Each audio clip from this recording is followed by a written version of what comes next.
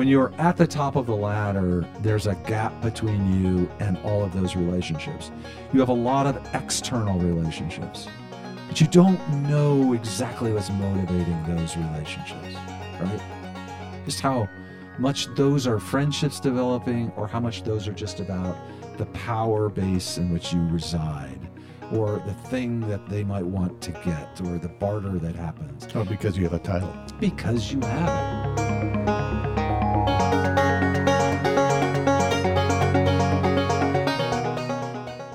Hello, and welcome to Tomversations. That's T-H-O-M-versations, where the H makes all the difference. How the H are you?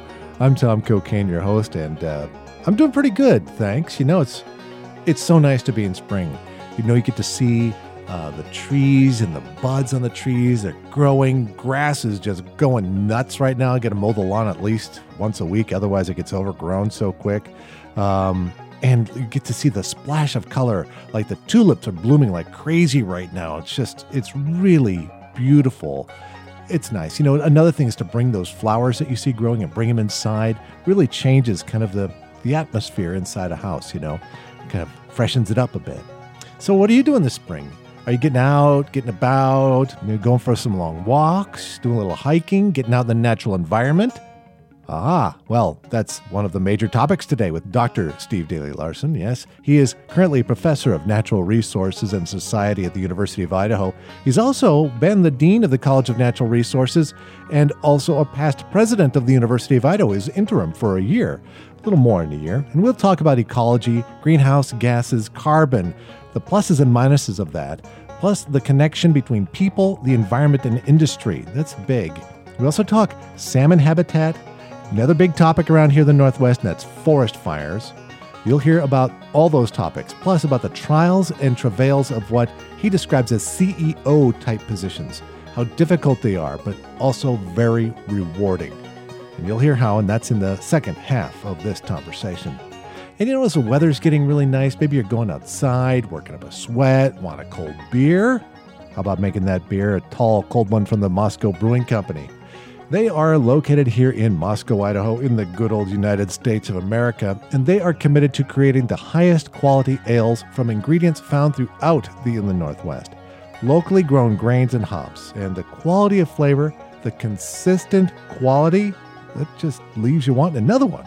So stop in today, enjoy a selection of ales featuring flavorful IPAs, rich stouts, and everything in between. Check out Moscow Brewing Company on Facebook and at moscowbrewing.com. I think I'm going to have one here when I'm done doing this, actually. That sounds really good. Well, Steve Daly Larson and I did not drink any beer as recorded early in the day, but I'd like to grab one with him sometime soon. But let's talk to him. Here's Steve Daly Larson.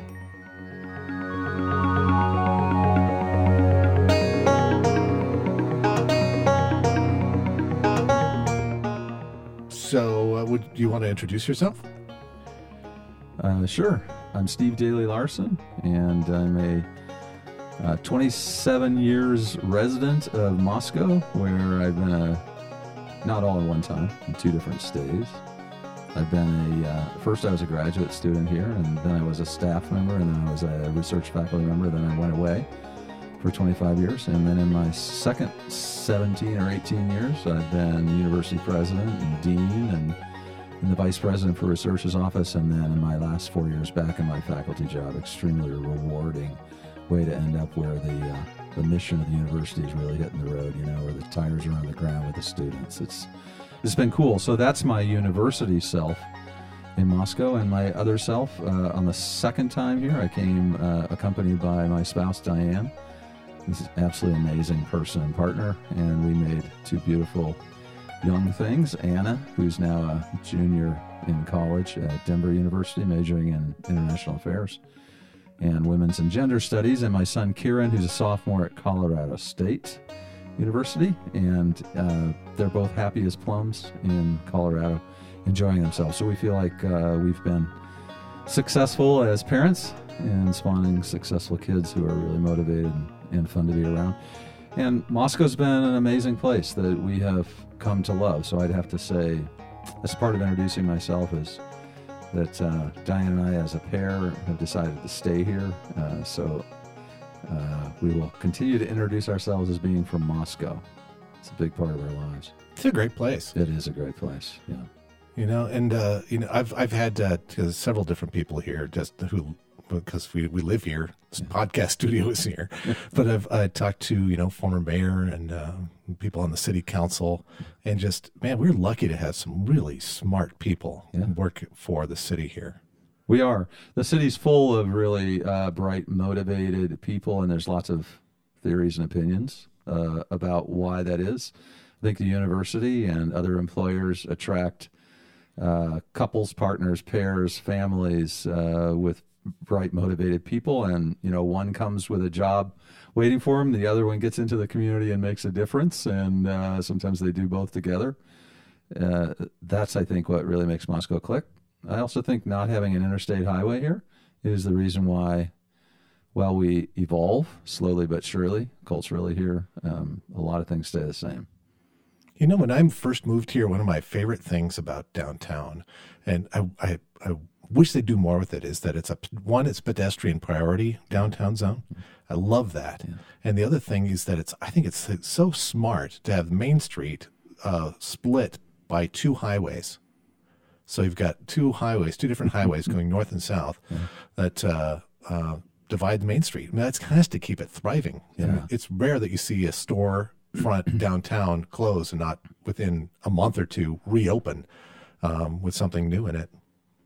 It's been fun to watch that. We were actually here when the city made the decision to remove the traffic from Main Street. Oh, yeah. When I moved here in 1976, I had moved here from Washington, D.C. I pulled up on the hill on the north side of town with my trailer with all my belongings in the back, and I could see the other end of town.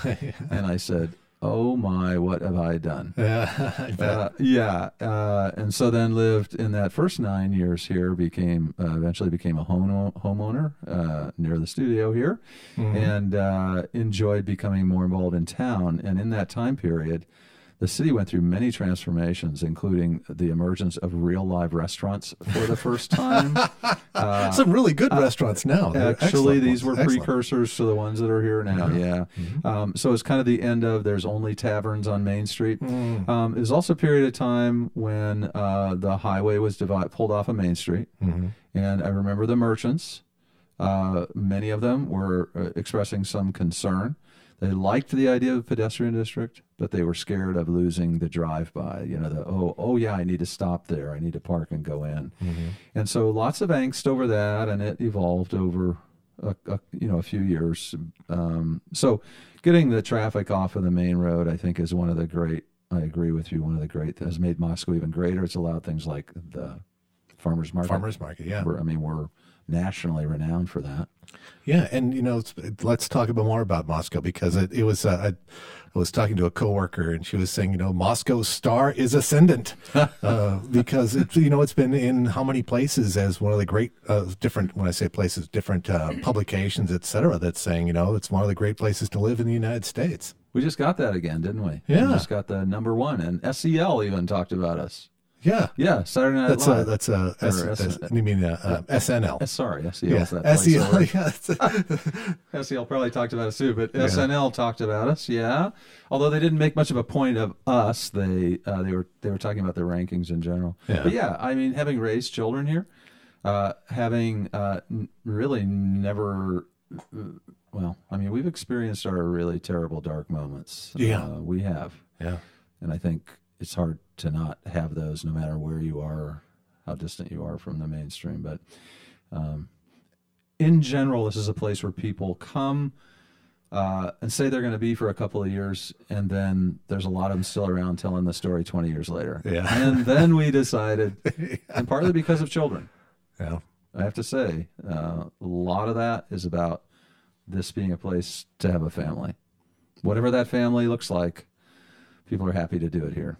Well, and one of the reasons we bought the house we live in is because of just walkability. Yeah. That's a very important thing for us. It's like we can walk downtown, and not only that, but schools are pretty close here. You can have a kid from here walk to school. I walked further when I was a kid to get to school, and it's a safe community. I mean, I don't think there's a if there's a bad neighborhood in Moscow, I don't know where it is. I would say avoid the university area. It can get a bit crazy on Saturday nights. Saturday night, yeah. But no, there's nothing where I'd be afraid to go. Right. Maybe even at night. Yeah, maybe that scale. Maybe just until you become a certain size, you don't really get isolated, sort of ghetto-ish situations that are bad. Yeah, Moscow's all good. Yeah. Well, okay, so we agree. Yeah, we agree on that. No disagreement.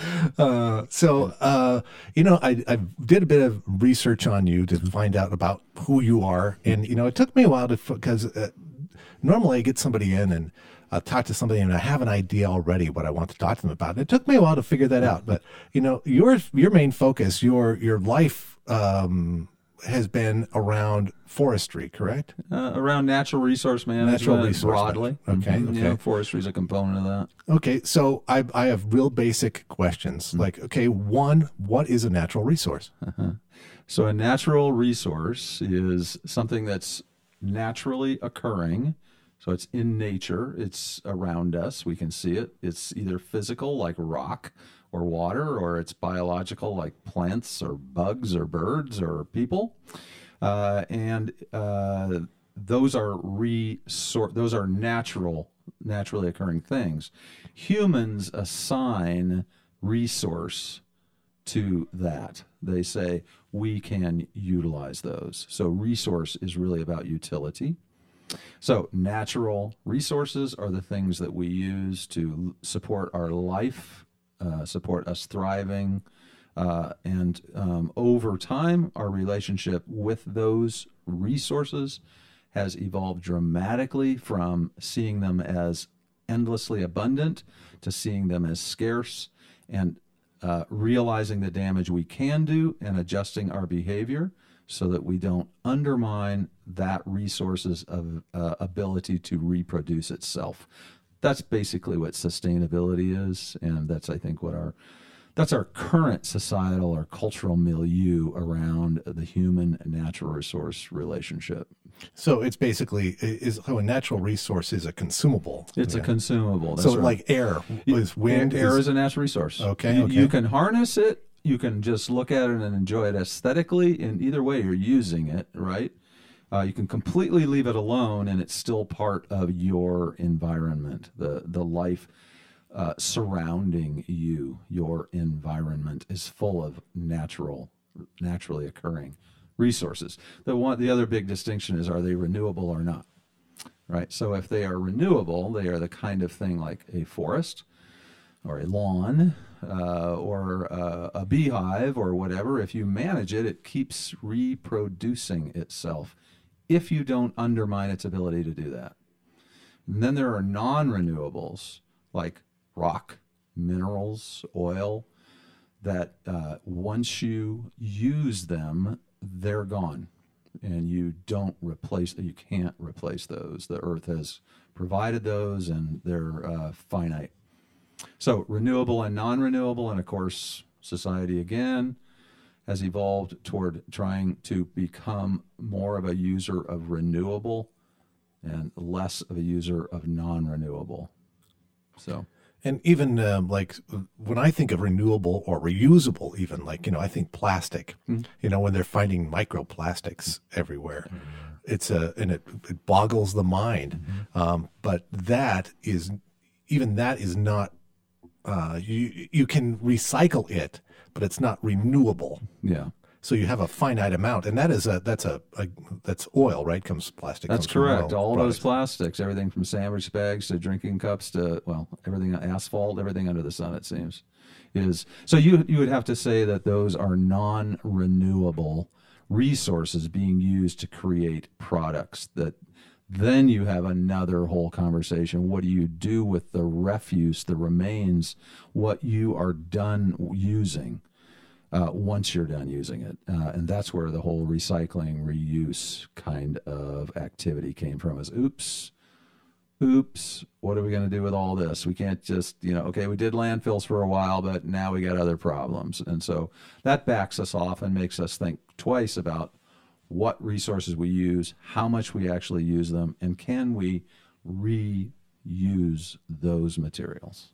That's what our recycling bins are about. Yeah. Yeah. And then how to recycle that is that's we won't get into that. Yeah. Let's and whether there's a market, which is the big one, Yeah. because Okay. you and I can't put glass in our recycling anymore. Why? Right.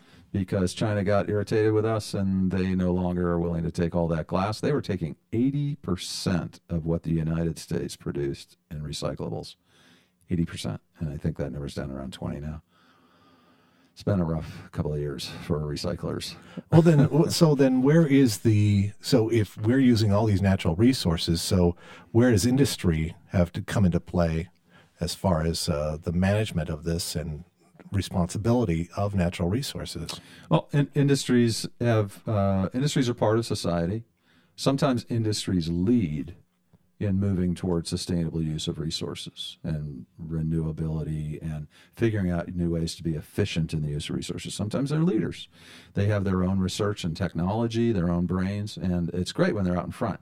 Other times, society says, wait a minute, it's the sort of Garrett Hardin tragedy of the commons is out there, where we just can't trust the human to really do it right. And so government has to come in and put some policy into place that incentivizes people to do things the right way in the interest of the environment. And if you're doing it in the interest of the environment, you're ultimately doing it in the interest of the human who's trying to survive on the planet, right? So, yeah, industry can be really helpful, and leaders, and industry can be behind the curve and need to be regulated, which is where I spent most of my career is trying to help people figure out their differences on conversations like that. That's how I migrated. That's my fun. I love being out in the woods. I love trees. I love working in my surrogate for the forest, my backyard. I just love being out, as does Diane and as do my kids. But my passion early in my career became how do people work through their differences in the management of natural resources. That's basically what I spent my career on. Well, how do they? Yeah. It only took a lifetime to get to that. It's changing changing all the time, but we have tools, right? And so one of the things you do is you try to help people know what those tools are. Tools for managing conflict, right? Which can be as simple as actually listening to somebody rather than just shouting your position at them. I mean, that may seem simple to you, but it's profound in its effect, and it's hard for people to do. More complex kinds of processes for bringing many, many interests together around the table and then helping them mediate their differences, or helping them work through their differences, or even better, helping them walk in the room thinking that the conversation's always got to be about their differences and who's going to win, and having them realize that conversation can easily be facilitated to be about how they together see something that they have in common that they want to do. This is what energizes me, that if I can facilitate people to see that common ground and they do have a success together, a couple of things happen that's to the benefit of everyone. Trust gets built between people so they can work together in the long term. What's more important than that, Tom? I mean, really, in your life? Yeah, trust and integrity. There's a quote that I like. It is, "I don't trust that person. I need to get to know that person." Right. That's exactly it. I like that. I might borrow that. I was going to say steal, but it's a borrowing. That's what conversation's all about. So if you can, it's artful, and you have tools as a professional to know how to get people to go from those highly strung, deep value-based, attitudinal shouting matches to, we want to do this together. We clearly have a common interest in this resource. Let's have some fun together. Let's do something. And then as we do that, we'll probably get some ideas about how to work through the stuff we disagree on. It's not Pollyanna. You don't say, we're not going to talk about what we disagree on. Like, we're not going to talk about dams. Right? No, you don't. You don't say, because you're going to talk about dams, right? Just this week, the conversation on that is changing. So you're just helping people with the tools they need. And then there's another piece of it that's really energized me in about half of my career. It's gotten me connected with many philosophers and practitioners, and it's the business of people governing themselves. as opposed to relying on top-down federal, state, or local government and regulation. And so I've been passionate in my teaching in the last 4 years, introductory courses in natural resource management, public policy and governance courses, and project management courses, helping students to understand and see, how this can work, that people can come together at the local level across their interests. They can work through difficult disagreements that they have, deeply different positions, and they can make recommendations to elected officials together, even though the officials know them as deeply divided groups. Make recommendations that they have carved out together through their own work together that they agree on. And this makes policy making by elected officials easier because the differences are ironed out. And so the policymaker's not sitting in their office with someone coming in this door and yelling, "We need this," and someone coming in this door and yelling, "We need this," and leaving the policymaker to reconcile that.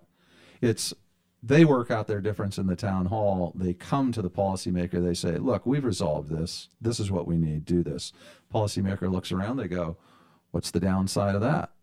I tell my students, that's when policy becomes feasible, when the politician sees that there's more win than loss. And think about how organic that is. That's people together operating in more efficient ways with people that they're sitting in church pews with, going to the cafe with, at the movies with, or wherever they see them on the main street that you and I talked about a few minutes ago. This is where, the phrase "all politics is local," it's kind of where it comes from. And so I've been totally energized by that and had many partners that I've worked with over the years to help support people in doing that kind of work. And there's a lot of it, especially when it comes to natural resources.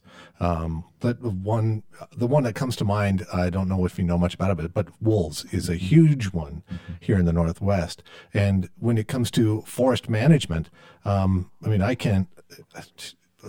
mind kind of boggles at just like all of the different aspects and different people involved in managing forests, where you have people that would not want you to cut down a single tree. But then we see the efforts of that. I think part of that is like forest fires is a big issue. So where does forest management come along and kind of reconcile different sides to how forests can be managed for the benefit of everyone? So I have a saying that I try to keep in my head. You have to strike a balance between protection and use of resources, or you will lose what you love. So there's a lot of important words embedded in that statement, including the last one, which is meant to strike people in a not only it's just meant to strike people in a limbic way, emotional way as well as a deeply intellectual way. So in forest management, as in every other kind of resource management, I think in this day and age we strive to utilize resources, but protect their ability to continue producing. So we're back to a theme that we talked about 10 minutes ago. And that is sustainability in a nutshell. So I think resource managers, whether they're in agencies or industries or nonprofits, everyone is now thinking of management as something that's good and necessary. It's not like we're just going to lock everything up. But is that have something to do with old growth forests? I know there's something with.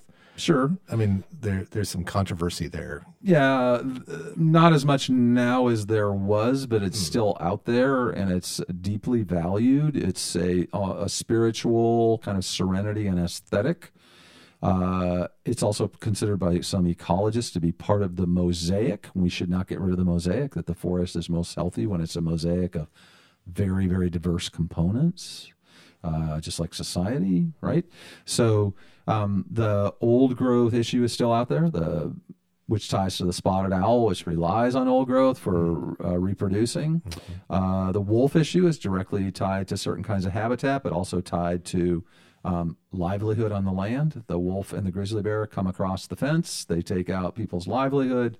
People expect the government to step in and apply some kind of standard that helps to protect that endangered animal, but also to protect their livelihood. I think this is the name of the game today. If you go out on the eastern front of the Rocky Mountains, off the Bob Marshall Wilderness Front on the eastern front in Montana, east of Glacier Park, you'll find an area where grizzly bears were protected, fiercely protected by regulations for many, many, many years. It was one of the hotbeds of implementation of the Endangered Species Act to protect the grizzly. The ranchers all along that front, all that land's owned by ranchers. You know, at first they fought the ESA. They thought, that's top-down government regulation. Leave us alone. Those animals are killing our cows. Of course, we'll shoot them. But over time, they realized that ESA is really motivated by just helping that species not disappear. The idea is to help that species be able to be sustainable, give it enough of what it needs that it can self-sustain. And if the federal agencies help us as ranchers too, by giving us leeway to protect our animals, right, then we can get just the right combination of protection and use. And if you have those two entities working together, the regulators and the producers, then you achieve some kind of a wonderful space. You get to that. It's not always stable. It doesn't last forever. It's a managed space. And right now, we actually have a lot of those producers that are complaining that they did their part, but now the government needs to back off on their regulations a little bit, right? And so it's a little, give a little, get a little. I teach my students, give a little, get a little. It's a big part of resource management. Okay, just to back up for a second, I can't think of what ESA stands for. Oh, Endangered Species Act. Endangered Species Act. 1973. I think you said that, but I'm like, ESA. Yeah. It's bald eagle, grizzly bear, wolf. And the bald eagle has come back. I mean, I see them around here. Incredible success story. Yeah. And that, of course, was mostly about pesticides. So there we were in the 40s, 50s, and 60s, post-World War II, high technology fertilizer and insecticide business. And probably a lot of that research was motivated by what we needed in the war. And then we had all that ammunition producing facilities, which could be converted to fertilizer facilities. And so we just started intensifying agriculture. And as we intensified it, we used every inch up to the side of every stream. And we put more and more herbicide on to kill the weeds. And we put more and more insecticide to kill the bugs. The whole idea was we were commodifying agriculture. We were making it where you wanted to get every single grain to be worth something. You could predict how much that was worth, and the farmer could know how much money they were going to make next year, and so on. It's a great business, but it's a business that if you take it all the way to the edge of the stream of life, metaphorically, it's going to become a problem for other things that are important to people. Wildlife, clean water, especially soil. So all the federal regulations that we have around the environment, including Endangered Species Act, really emerged from that period of time when we had Love Canal. Oh, yeah. Pesticides in the backyard, showing up in people's health and births of their children. The Cuyahoga River on fire. Literally. And you can go on. There's a dozen of these cases. Well, they all came to bear in the 60s, and we had a Republican president who passed more environmental legislation than anyone in history. Almost all the bills were passed unanimously. That was the Nixon era. Culture, society said, enough. We're not loving this enough. We're using it too much. Let's back off. The producers didn't respond to that, so the regulations were put in place. So this is kind of how we got to where we are now. Some people would like to back off a lot of those regulations, minimize that, say, hey, people are better at being responsible about this now. And so it's a difficult time. People who are in the environmental movement are finding it difficult to trust that producers will actually do the right thing. And so we're in a little bit of a chess match there between environment and production right now. And a lot of that is, so this is where government regulation comes in and has to ease or not ease. And so how is it now? How do you see government regulation now under the Trump administration? Was it Sonny Perdue? Yeah. So, boy, interesting times to be watching the federal government, because the change proposed by this administration was so strident. It was so clearly stated. It was so obvious in these words: for every regulation produced in our administration, we will eliminate 3 existing regulations. So that put it in black and white. And many people in the environmental movement went, well, that's arbitrary. That's not an intelligent discussion about a piece of legislation saying, is it doing what it was supposed to do? And if not, let's reform it, maybe modify some regulations. It's, oh no, we just have too much regulation. Let's get rid of those 3. That became kind of a wholesale blanket, like a snowplow. Like, I got all kinds of visions, like a tsunami across regulation. Well, I think it's set us back as a country. It has set us back at least a few years, because it has caused every single discussion to be overly politicized. And so now, where you and I might be involved in a collaborative and we're working on how to manage forests in the Clearwater Basin, and we've been doing really good working together, even though we're from different sectors, we now, every time we hear something from the administration, we go, oh, that's red, I have to be for that. Or you hear something from somebody else, you go, oh, that's blue, I have to be for that.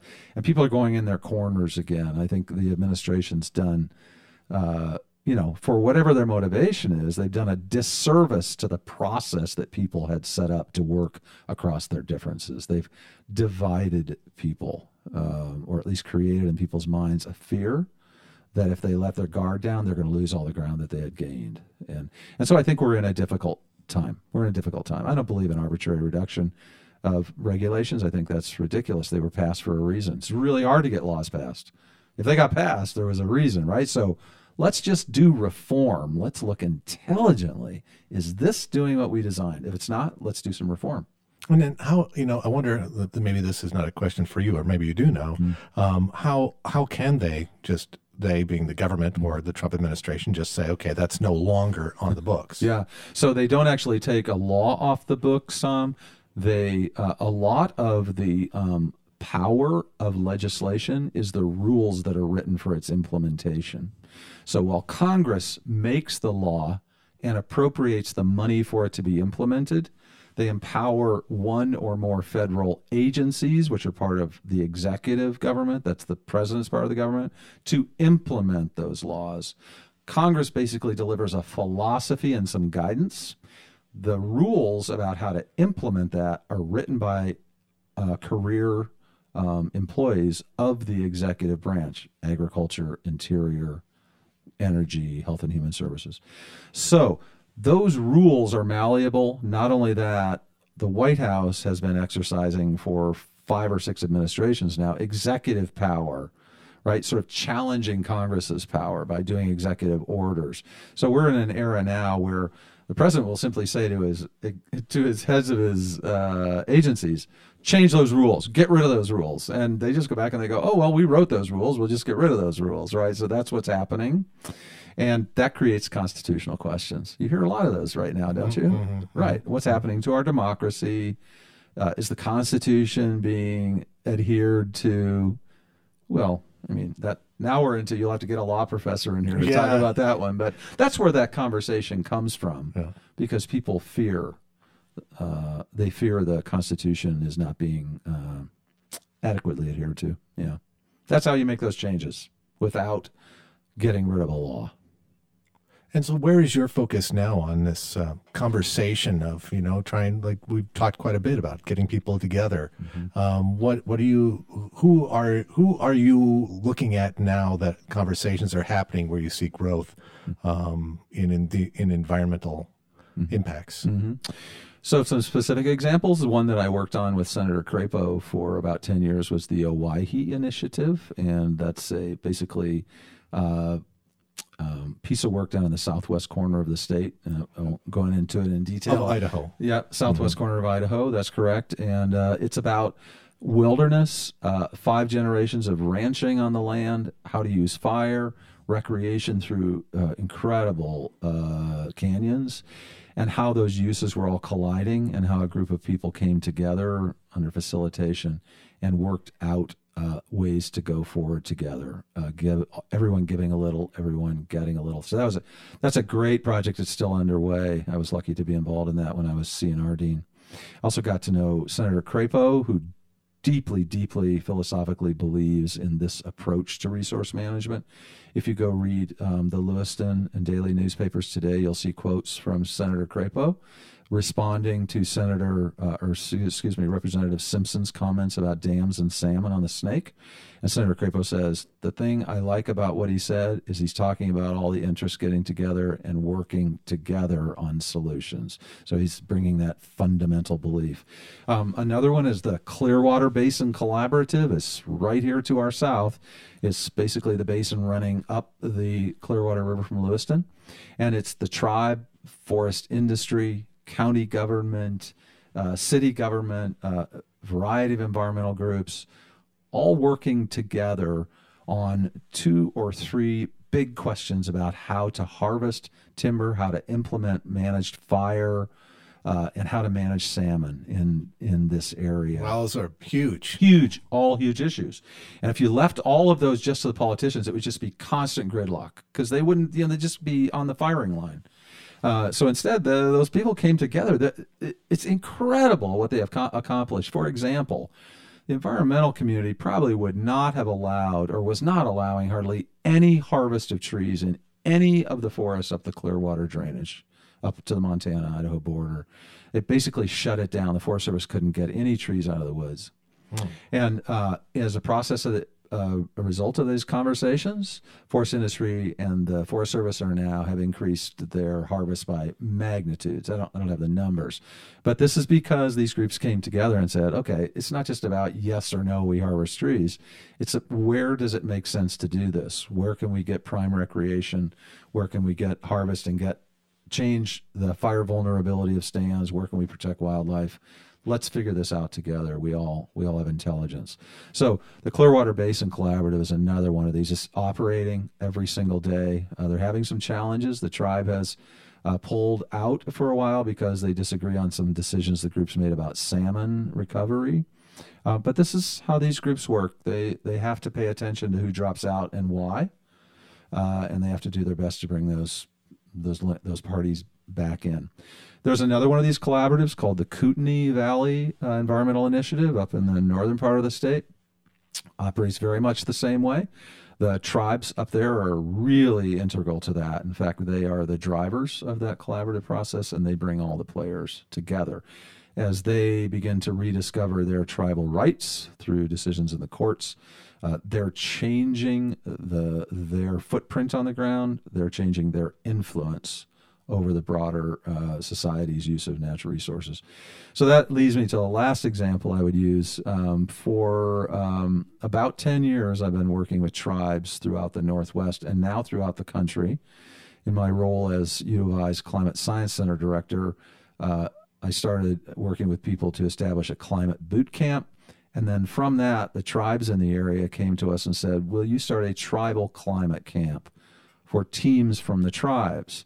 And so now what we're doing is bringing tribal teams together to help them figure out how to work through the process of climate understanding and climate adaptation back in their home tribes.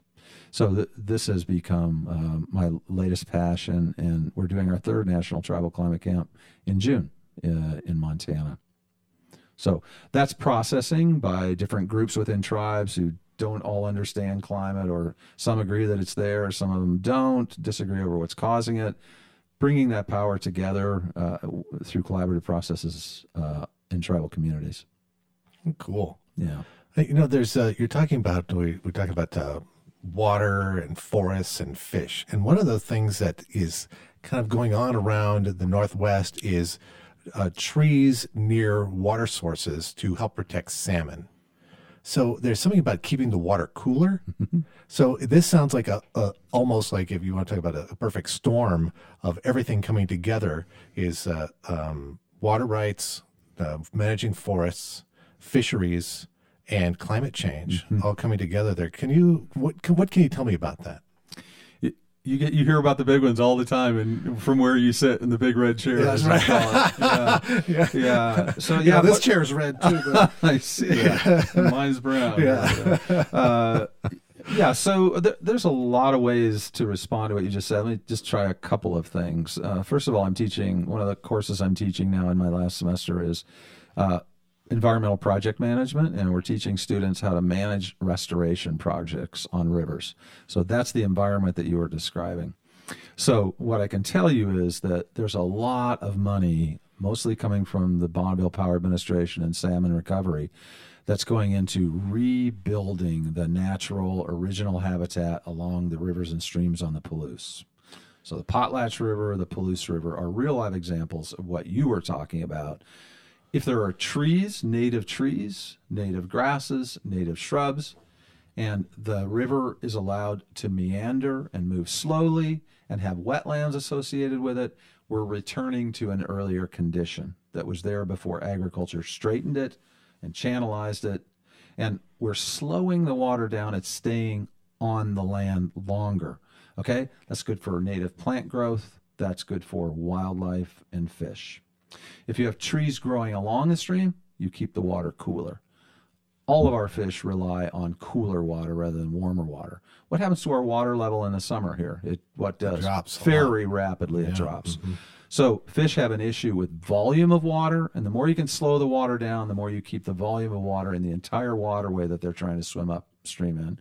And the more water that's there and the more covered it is, and the more it's coming from pools that are covered, the cooler it is. So cooler water, volume of water, that's the equation for these fish, spawning fish, to be successful.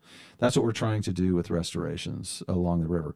Climate is a direct player in all of this. And for us, Tom, right here, we have one of the most dramatic visual effects of climate change right here on the Palouse.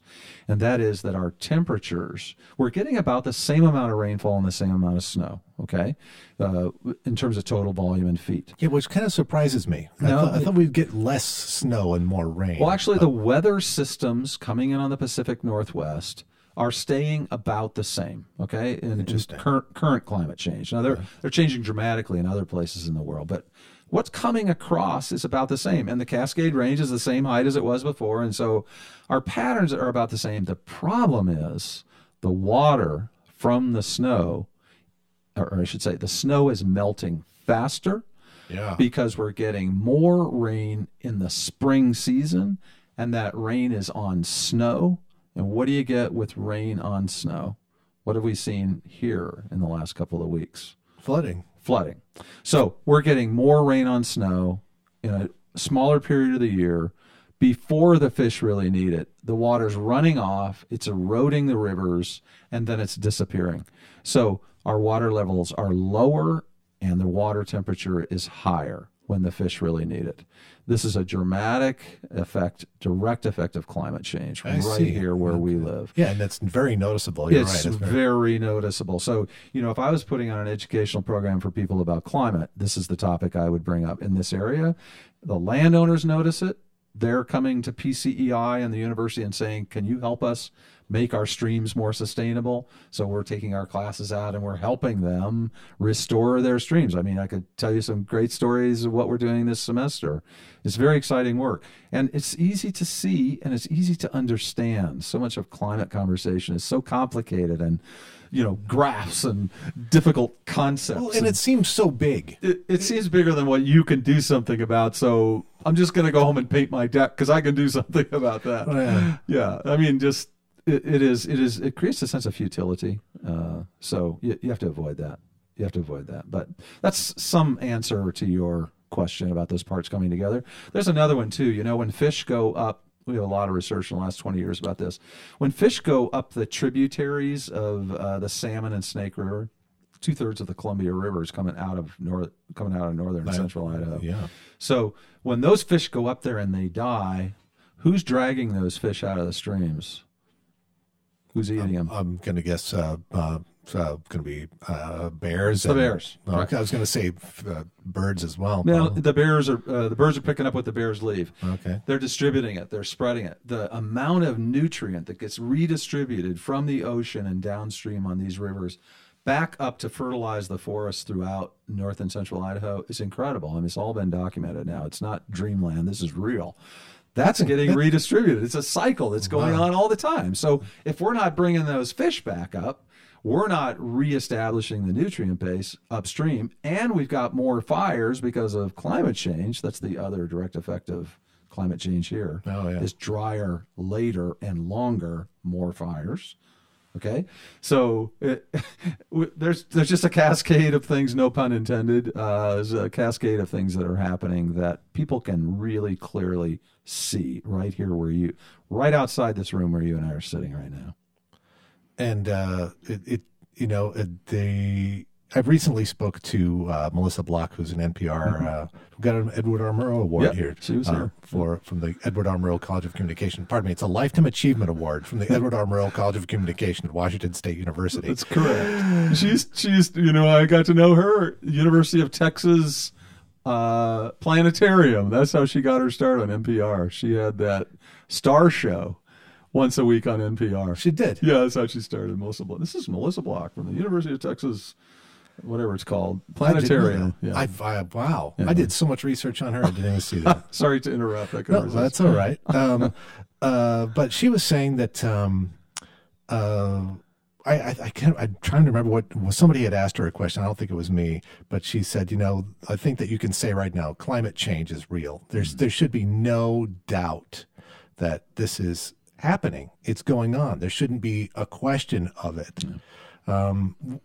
As someone who studies a lot with climate, and you're trying to put people together that disagree, how do you get people to say, yeah, I guess it has some, it's true.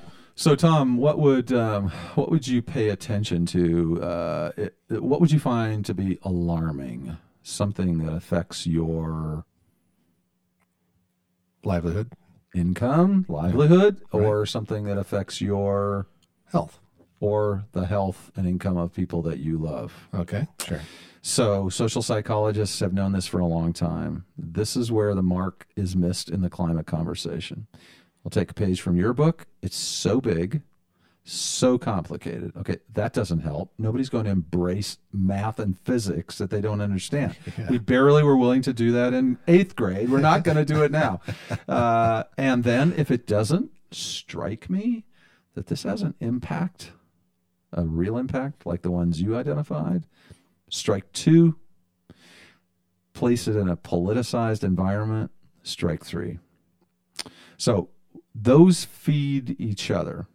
I'm going to stick my neck out here, my recorded voice, and say that the big disservice to the climate conversation is completely ironic. It was the guy who brought it up in the first place and put it on the big screen, Al Gore. Take a look at the initial presentation where millions of people were asked to consider this issue. It divided people. It pointed and poked in the eye the causers and stroked the people who were directly affected by it. Bad move. That's not the way you get people to come to the table, right? Big mistake made.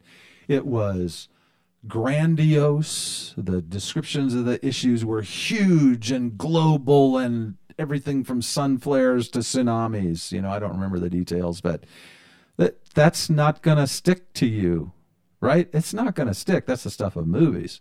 It's not going to stick. So, then Gore at that time was passionate about this and may have been ahead of his time in terms of reading the science and reading the tea leaves. He did not sit down with communications professionals and say, how might we get people to embrace this very difficult, complicated, distant topic? So now add the third factor, and that's the politicization, if however you say that word. Sure. Yeah, so what a little while ago I was talking about, that's what's made collaborations hard. That's what's made reform of legislation hard, is that now you just decide, well, when somebody says something, I have to decide whether that's a red statement or a blue statement or something like that. Yeah. And then I go my way, my direction. So we're stuck now with the dilemma that it's not close enough to the individual on the ground in most cases, is not seen as directly affecting them, is too complicated to understand and to affect, and it's politicized. So at the very top of this country, we just basically said, we don't believe in this. We're walking away from our agreements. And they systematically went through the departments of the federal government and said, we're taking the word climate off the web pages. We're going to stop giving money to proposals that are about this. I mean, I studied this for a year, the first year of the administration, and I had a seminar with my students. We had people from Washington testifying in our seminar class. They were systematically excising this from the system. Well, you know, that's wrong. That's inappropriate, and it's over politicizing. It's taking away the value of science. In fact, most of the rhetoric undermined science and tried to belittle science. So we have a tough nut right now. We have a tough nut. We have to relax. We have to back off. We have to, unfortunately, have more and more people see the direct effects on their front porch and in their families. And we just have to take the politics out of this issue and make it as local and understandable as possible and give people a chance to do something about it. You have to give people a chance to do something they can feel good about. It's not a really difficult equation to put together, but under the conditions that we're operating in our society and culture, there's some pretty high hurdles right now. You know, something that I don't know if I read it or, anymore, you get so much information coming at you from all kinds of different sources. But I remember somebody saying, there's nothing wrong with my greenhouse. What kind of gases are in my greenhouse? Oh. So greenhouse gases, right? Wow. Yeah. Right. Oh, boy. I haven't even heard that one, but that just adds to my pile. Yeah. Oh, yeah. There's nothing wrong with my greenhouse. There's no gases in my greenhouse. So, it's just not been made friendly and understandable, has it? Yeah. Well, and another thing that I had read is that I think it was a story from NPR about the migrants, the massive amounts of migrants coming up from the South trying to get to the United States is because of climate change. Because the farms aren't doing as well as they used to. Yeah. Not only that, but political issues, but still the farmers are not, they can't grow what they used to grow. The land isn't doing what it used to. Time to move north. It's a direct effect. So that conversation, Tom, could go a couple of ways, at least a couple of ways. Out in the public forum, on NPR, on CNN, on Fox. It could be, wow, we have an interesting situation in many places in the world. We're seeing direct effects of environmental change. The water's coming at a different time or whatever. It's affecting how crops are grown and the livelihood of people who are growing those crops. And we are directly affected to that because our markets intertwine, those people as growers and us as consumers. That's an interesting topic. There's like at least 4 hooks there where the average person making their toast in the morning might go, I'd like to hear a little bit more about that. So that's about people to people trading goods on the land where they know and see what the conditions are, and us being interested in that story. It's close enough to our backyard. Yeah. Well, this is a wheat territory. So well, you talk about making your toast. Well, you could literally. I mean, so that conversation can be about with a farmer in Washington, or it can be with farmers in Central America, which is where I was going because you were citing that. Well, okay, so out of that conversation might come a side conversation about, wow, what does that say about immigrants? Where are people going to be looking to go?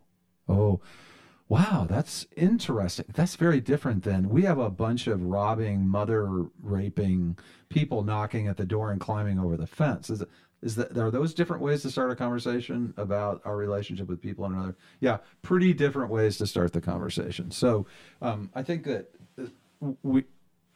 the way it was started, and unfortunately I would say the way the media reported it, was these are horrific, who do we bring to the State of the Union address? A bunch of people who their kids got shot or killed by a drug dealer. or something, and that's our basis for the immigration conversation.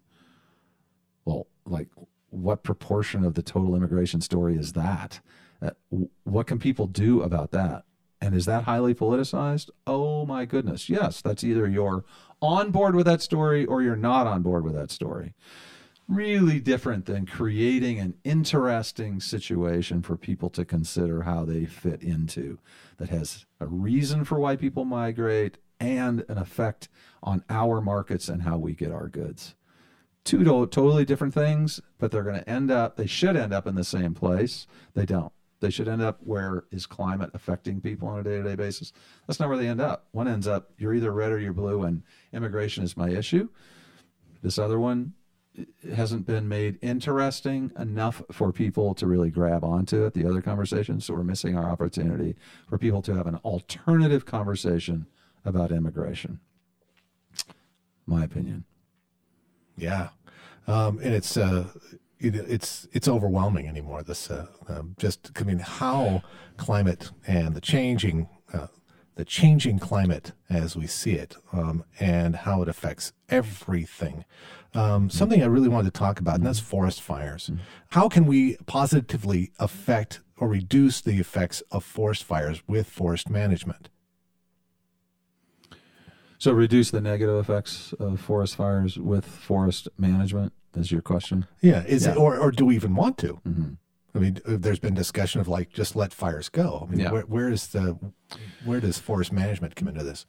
So I have, our College of Natural Resources here at the University of Idaho is arguably the number one best place to get an education and do research on these topics in the country and maybe on the continent. Really? And the top few in the world. Oh, absolutely. Yeah. 40-year-old program. My colleague Penny Morgan, who I'm retiring with this next month, has been building that program for 30 years. It's an amazing program. So I'm sitting in a hotbed of that kind of research that's going on here. And I'll speak generally to your question. I don't want to get too specific because I don't want to misspeak on some of the realities of fire science. But we know a lot about it. It's not your specialty. It's not my specialty, but it's hard to not be able to speak about it, at least at a certain level, because we're so surrounded by it. We're in the hotbed, again, no pun intended. So what we do know is that our current challenge with the forest and fire and people is that we adopted 100 years ago a set of policies at the federal level as a result of the catastrophic losses due to the fires in northern Idaho and other places in the West. That's what we know. We reacted to those fires with technology and communication at that time by establishing an ad campaign called Smokey Bear, by deciding every fire we ever see will be put out by 10 o'clock in the morning, by publicizing fire as a demon, a horrific thing. Hollywood had movies like Bambi running away from the fire, and we did everything we could to demonize fire and to stop it, to keep it from happening. If you look at a healthy forest anywhere in the world, there's probably a regular interval of naturally occurring fire. Every forest. How often, the length of time in that interval, and the severity and intensity of those fires, highly variable, given the local conditions and broader conditions. Scientists have documented this down by looking at tree rings over thousands of years on individual trees and across landscapes. Our scientists are really pros at this right here. Shout out to all scientists. Shout out to all scientists, especially U of I's fire people. Yeah. So we've got this well documented. You can go to any site here on the Palouse or many places in the world and say, fire occurs here naturally every 40 years, every 5 years, every year at this season.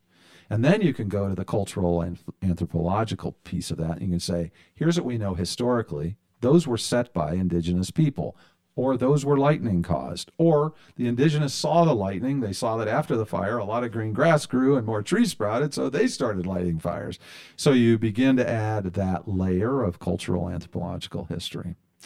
Okay, and then Then there's a lot of interaction effects like climate change, which is coming in and it's changing the landscape. It's changing the humidity in certain areas. It's changing when the water is present, how long in the year water is present. It's changing ignition factors. Climate is affecting all of those things. So, and there are many other factors, but that's enough for you to begin to understand.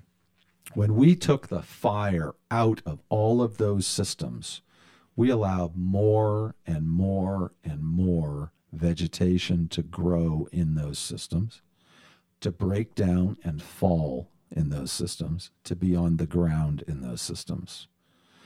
And those forests, if they've not been actively managed to remove senescence and allow younger things to come up, I don't know what senescence is. old dying trees, which are usually taken out by fire. Right? So if we'd allowed all of that to build up in that forest, what are we creating? What would you call that stuff? Does fire run on oxygen, heat, and fuel, right? I mean, so we're giving it the fuel. Add climate effects to that. So now you got an old, damaged forest. Bark beetles are coming in and killing the old trees. They're all standing there dead. You got a lot of fuel on the ground, and you got ignition factors are changing. Hasn't been any fire, should have been 10 fires. Boom, when you have a fire, it's a conflagration. That's what's around you. That's what you see. That's what you read. That's what you're reporting on. California fires just knocked everyone's socks off this year, right? They were a perfect storm. Incredible. Perfect storm. No, again, no pun intended. That actually Paradise, California. Paradise, California. Firetown loss. Yeah. So that's what's, in my professional but not professional fire scientist kind of way, that's my summary of what you're dealing with, what your forest conditions are and why they are what they are. Now we're trying to use fire as a tool. We're trying to get people to understand that fire is not a demon, that fire is a tool. It's a naturally occurring thing. Yeah. And while it may scare you to think that we might go out and light a fire to mimic nature on a piece of land that's within a mile of where you have your work shed, well, that might scare you and probably is understandable that it would scare you. It's important for the agencies who are trying to do that kind of management now with fire and you and your municipal leaders to say, how can we make this happen? We have to figure out how to protect life and property, but we also are going to have more loss of life and property if we don't apply fire as a tool. So mimicking nature by applying force as a tool is called prescribed burning, basically. Yeah, I hear that periodically. Yeah. And we're pros at that now. We're very good at it. Our faculty and students are doing it out on Moscow Mountain all the time. It's going on everywhere.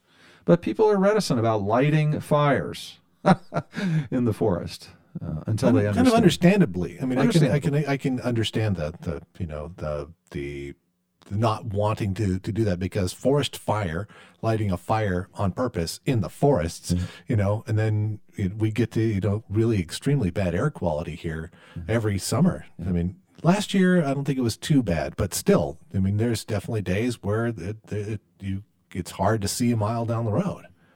Yeah, Tom, human health is probably the fastest growing area of concern when you're talking about climate and fire. In my policy course this year, we actually dedicated an entire couple of World Cafe sessions just to bring in a lot of professionals to sit with the students and hear stories about how climate is advancing fire and how fire is advancing smoke and what are the implications. So yeah, we have had more and more involvement of health departments at the state and federal level and local level. They come and get involved in our conversations now because smoke is increasing their client load, aggravating lots of asthma and other lung and heart kinds of issues. So it's definitely coming. It's on the rise. Human health has become a driver for attention to climate and fire. Yeah. And what do you see as what's the way forward? Is it to do prescribed fires or go in and how to take out some of this detritus that's on the forest floor? Or yeah, it is detritus. Good from your ecology class. I remember that word. Excuse me. Yes, I really do honestly believe that worldwide, and I right now have a fire PhD student from Portugal living at our home, and she's a student of a colleague who's in Portugal who works with our fire faculty, and I've gone over and visited and worked with them, as have many of my colleagues. And so that's just an example of how worldwide scientists and practitioners are advancing the conversation with the public that fire is a tool. Fire is a tool. Without using it, the consequences, our losses are going to be greater. We have a pent-up problem. It's not a local, just like, it's just now problem. This is a problem that's been a long time coming. It's just stacked up energy waiting to be released, okay? So if I would have to say that the motion forward now is toward the public understanding that they have a natural relationship with fire, reducing their tendency to create risk to themselves by planting themselves inappropriately in a fire-prone forest. We have a lot of that going on. People building big, beautiful houses in forests that normally burn every year on the ground. So getting people to pay attention to that, getting insurance companies to put variable rates on people who put their life and others at risk by building in high-risk areas, helping firefighting agencies at all levels work together efficiently to help figure out how to get people out of mountainous areas.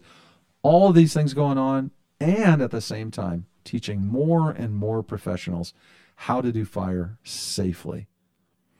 The last piece of it is almost full circle back to one of our earlier conversations about collaborations. So let's go back to the Clearwater Collaborative, the Clearwater Basin Collaborative.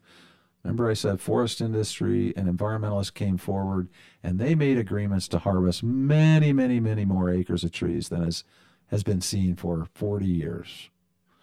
What was that agreement based on primarily? What is that common ground on which those otherwise heavily divided parties came together? It's fire.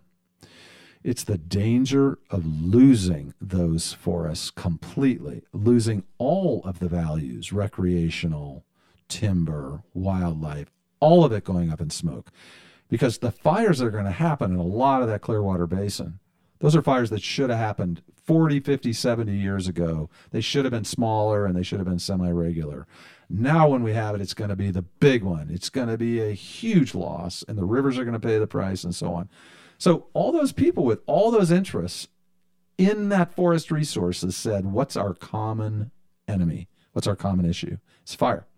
So let's overcome our politics. Let's overcome our tendency to just say, well, if you're with forest industry, all you want to do is cut down trees and you're a Republican. Let's overcome that. That's not true. Forest industry is professionals. They know how to grow trees. They know how to do it really well. But yeah, and they'll live within federal regulations. So let's just not let them get carried away and cut everything down. But of course, it can be done in many ways to try to reduce fire. So the environmentalists go, yeah, okay, but let's make sure we need a trusting relationship here. Let's make sure that's a mosaic. You're not just getting your free will, but we do agree that this fire thing needs to be addressed. Let's do this together. Harvesting is one of the ways to do it. Prescribed burning is one of the ways to do it. Prescribed burning works really well if you do it in conjunction with some other forest management. So you see how that relates back to the collaboratives. So the fire, which is the common fear, also can be the common tool for moving forward. It's kind of ironic, really, when you think about it. It's kind of cool. Huh. And, you know, I'm thinking that don't fires produce also a lot of CO2? Yeah. Now, here's the question. If we cut back on forests or we have fewer trees, how can the planet reabsorb the CO2? I knew you were eventually going to get there. You know enough about everything to eventually touch all the bases. So we're now in the base on the field where I'm the least versed. I'm not not an economist, and really to deal with the carbon stuff completely, you have to really have a good sense of economics, because that's what we're trying to do. We're trying to get government to come in and put some energy into the markets for carbon trading so that people can do the right thing, because the markets aren't doing it themselves right now. Okay, that's the end game. But going back to the beginning of the game, yeah, carbon, CO2 in the atmosphere, greenhouse gases. Trees are huge sinks. They are basically big piles of carbon. And the ocean as well. Yeah, and the we're talking trees. Ocean's a huge one. Ocean's another whole issue altogether. Right. Boy, oh boy, do we have problems there, and boy, are those going to cascade. But anyway, that's for a different person to answer. But anyway, let's talk carbon on the ground. Right, and trees. Okay. Yeah. So trees, carbon on the ground, carbon in the soil, good thing. If you cut them down and burn them, you're releasing it, you're getting CO2 in the atmosphere. Not a good thing in the total equation. So what we're trying to do is get people to do carbon footprint analyses. For example, if they are using things and it's releasing carbon, then also go out in your life and do things that put carbon back in the system. Plant trees. You'll see a lot of tree planting programs where somebody can say, I feel good this evening because I went out with my kids and we planted 150 trees, and that's this much carbon being sequestered. It's in the soil, it's in the trees, right? That's great because that offsets what I did when I flew to Washington, D.C. yesterday on a big airliner. So that's what we want. We want people to think about that. We want them to know these things are related. Okay, so there's no bottom line that says we have to stop taking trees off the ground. No more fire, no more airplane flights. I don't think anybody's there. It's more, hey, I know how carbon can be put in the system, and I know how my lifestyle is putting carbon in the air. So let me strike a balance. I think that's where we're going. That's kind of a friendly conversation. And so what is the consequence of having had all of these forests where fires held at bay? Well, we've stored a lot of carbon. That's a good thing. I have a colleague, Tara Hudeberg, in the faculty in our College of Natural Resources who can talk to you for hours excuse me, about the best way to keep carbon in the soil and the best way to build markets so that people are incentivized to do that. But that's coming. We're going to hear more about it. We need to make it friendly for people, and we need to incentivize markets that will get industries to do things that put carbon in the ground, keep carbon on the ground, and CO2 out of the air. Yeah. So you talk a lot, I think, about you see like people, the environment, and industry. Mm-hmm. Where is the sweet spot for all those three? Is it because, you work for natural resources and society, mm-hmm. so there seems to be some connection between all of this. Mm-hmm. If you don't strike a balance between protection and use, you will lose what you love. Yeah. I think the statement works for everyone. Yeah, I think it's just fine that you say you're hearing me talk about industry, you're hearing me talk about, the component parts, the environment industry, whatever.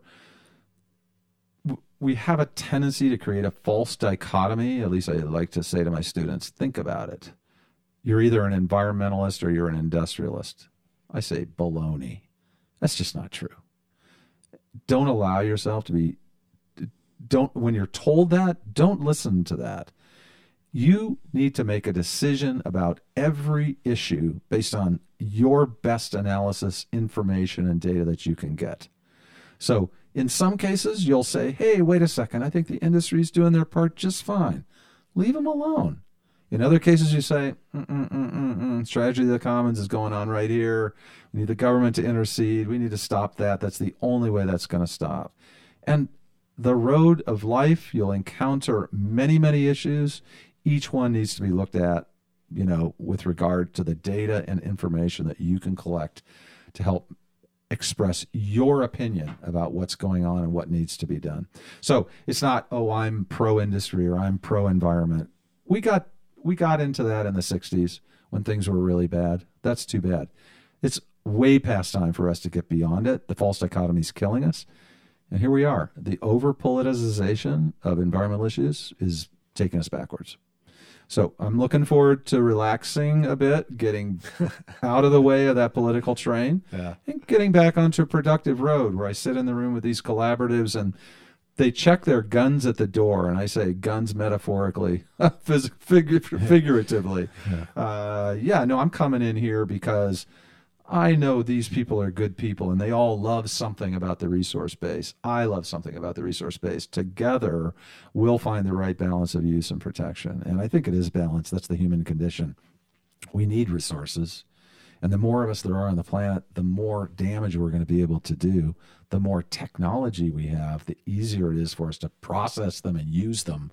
So let's look for technologies that minimize damage and also use technologies to help fix problems when we make them. So technology doesn't solve everything, but it's part of the mix. It's part of the mix. So that's what I would add. I would add technology to the conversation always. I would always have technology. There are people that say technology is the evil. It causes all the problems. But technology fixes a lot of stuff, right? Well, I mean, I just think of like, okay, let's look at drones, for example. I mean, it's tremendous what, like drones, like my wife, Elise, who you work with, she was telling me that somebody is doing research on trying to determine how much moisture is in trees after it snows by using a drone that can scan the whole area. But where before it was like one person going to one tree and it would take a day. Right. Cutting off a limb and measuring it with a pressure. Well, you still want to do the drone pictures with the technology and then some what they call ground truthing, where you go out and you sample in several places just to make sure that what you think the drone is registered there is what you actually measure there. That's really common. But drones are incredible. The pictures that you stitch together of thousands of images of a riverbed are enough to make you just stand back with your eyes and mouth open and wonder, what a view of reality. They are incredible. Drones have just revolutionized natural resource management. Now, remote sensing from satellites had the same effect on us 50 years ago.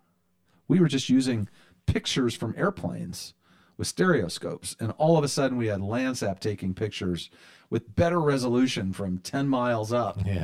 Just incredible landscapes. Now we got drones.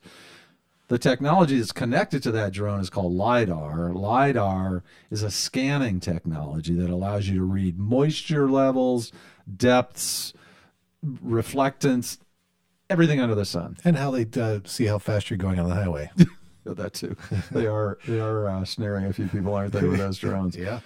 And drones are kind of funny. You got to have a license to fly a drone. Thank goodness, because they're starting to run into each other, and they are causing some challenges here and there. But anyway, they're great in natural resource management. Yeah. Just that bit of technology has advanced.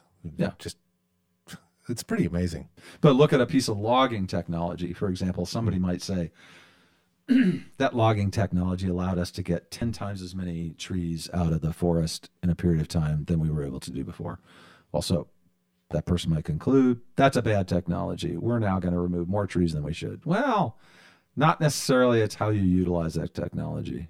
And are you protecting the resource while you're ramping up your removal of trees? So I think with each technology, you have to understand what it might spin off positively and what you have to manage that's maybe a negative.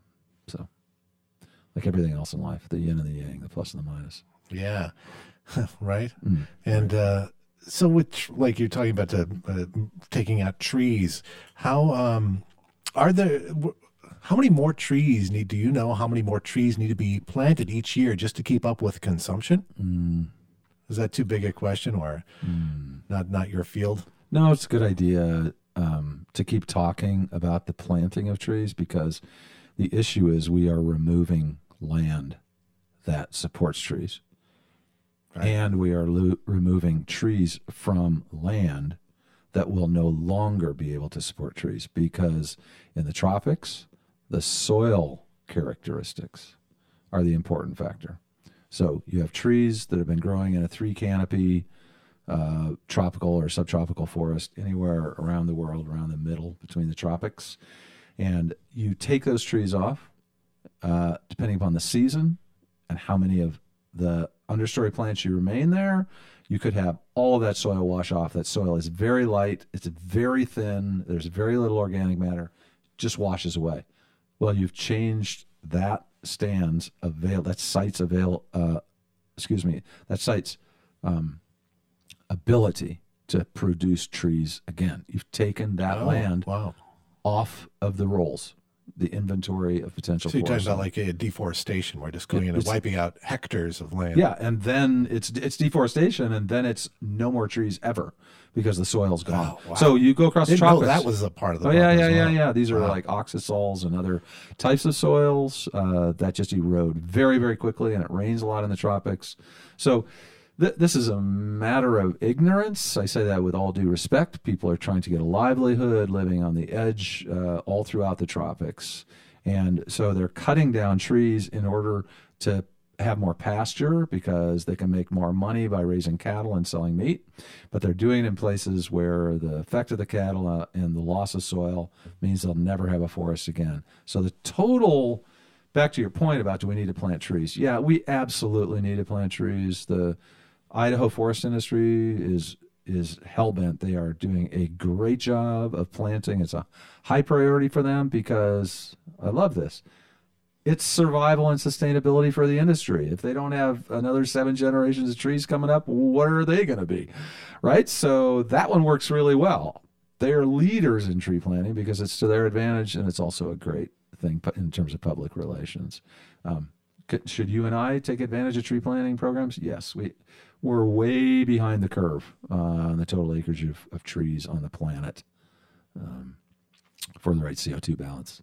Yeah, plant trees. Plant trees. PCEI or wherever you're going, plant trees. Yeah, and and if you live in a town or a city like we do, there are regulations on what type of trees you can or cannot plant. Of course, by the way. Urban forestry. Yeah, it's a different topic. And we are a Tree City, USA. We are. I like that. Yeah. And what's that in Boise, Idaho? Is in Boise, the Bois? The Bois, the city of trees. The city of trees. Mm-hmm. It is.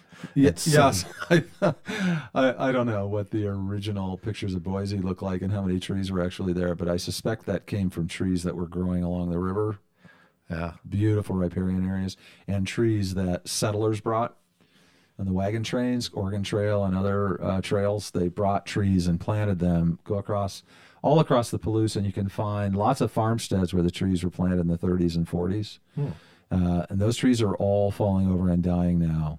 If you're driving around this area, you'll see the cottonwoods and the willows are all laying down next to the rivers and creeks, and we've just not done a very good job of helping to recreate the next generation of trees on the prairie. I'm okay if the cottonwoods go away, by the way. Don't need those. Huh? Well, every spring. They're great for wildlife. They're nice to look at, but man, when they get rid of their cottony, whatever it is. Covering your yard. Yeah, and not only that, it's a fire hazard too. But I've digressed. I digress. Yeah. Okay. What I'm noticing else that you talk about too is you talk a lot about win-wins. Mm-hmm. That's a very positive, very leadership quality in you. Mm-hmm. So let's talk about your leadership that you've done. You've got your degrees, and then you came here. You came to University of Idaho. Mm-hmm. You became dean. Mm-hmm. I can't even imagine. Because I work at a university as well, and just like the pressure that is on a dean to keep the college or the deans of college. Is that where you're a dean of a college within a university, right? That there's so much pressure to make sure that it succeeds in every aspect. So the question I have is one, what does a dean do every day? Is it basically, I see them out at many functions. Is it functions that you go to a lot, or is it a lot of meetings? So I'm glad you asked about this. This is a big part of my life. I went into administration early. I was a center director 3 times in the University of Minnesota, started centers. That's a CEO kind of role. A center director? Center director. So it's a center that's set up that draws on resources from across the university and has a mission and so on. So had those roles. Then I was associate dean in Minnesota, and then dean of the College of Natural Resources here, and then the president's position here, and then a couple of other center directors here. All of these kind of CEO roles in the university. They're challenging. My colleagues that I get to know who are donors to the university or very successful in private business, I've had many of them, actually, no exaggeration, say to me, I would never take one of those leadership roles in higher education. It's way too amorphous. There's not enough hierarchy.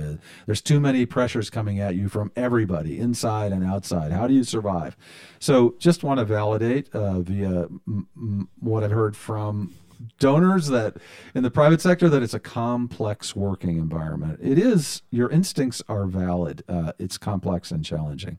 In fact, the tenure of these jobs has reduced. When I entered administration in Minnesota, deans were serving for 20 to 25 years nationwide, everywhere, all colleges. Those are average of 5 to 7 years now. Wow. Everywhere. Yeah. And so the reason I like to say is because you make decisions every day. And if you're not making decisions, don't go on that job. You're making decisions every day, and you're making enemies and friends, to say it roughly. And guess With who, every decision? with every decision. Mm-hmm. And guess who remembers the most? Not you. The enemies or the friends? Yeah. Who yeah. remembers your decisions? Right. The enemies. Mm-hmm. So that accumulates. It's like a spreadsheet. I never had a spreadsheet on my computer, but I had one going in my head. And I could tell over time how that accumulation of enemies sticks to me. I could feel it sticking to me. And it was like a, I don't want to overstate it. There's a little bit of albatross. There's definitely gooiness to it under your feet. It's reducing your levity. It's reducing your ability to just be a visionary and pursue and take the system forward. It's dragging you out of being a leader and dragging you back into being a manager. These pressures, these distractions. So not to overstate the challenge, but I want to validate that you sense it's a challenging job. It's a very challenging job, all of these, President and Dean in particular. So what do you do all day? You are more external than I think anyone outside the university is really aware, and more than most people inside the university. People expect you to be the CEO of the university or of your college. All 800 undergraduate students, all 1,000 graduate students, all 200 faculty, all 150 staff, all facilities wherever they are. That's your house, that's your castle, that's your purview. That's what most people think you're managing on a daily basis. But in fact, as time has rolled along, both the dean and president's jobs are mostly external.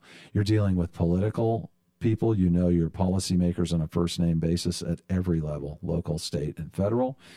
You work with people like you in other universities or who are your peers who are going through difficult times. That's a very important network you're working with. You're working with donors, friends of the university, potential and established. You're working with people who have very strong opinions, especially about things like athletics, more strident, difficult, challenging situations with athletics than any other topic. I think all universities, this is true. And the challenging part of that is those people can make a lot of noise and not be providing an equal amount of support. Just something that athletics can generate. A lot of great things come from athletics, but it can be one of the most deafening and death-defying kinds of activities that a CEO has to deal with. President Staven is a perfect example in what he dealt with the Big Sky, return to the Big Sky this year. Very few people that really, really tried to take him down over that really understood the complexity of his decision process and the givens that he had to deal with. Very, very few people. And they're more willing to yell and scream and take him down by working with politicals in the state than they are to go to him and help him work through a solution. That's the way it is in those jobs, right? So really challenging. I don't want to leave that as the overall blanket. These are incredibly rewarding jobs. Oh my goodness. I loved the dean's job and even more the president's job.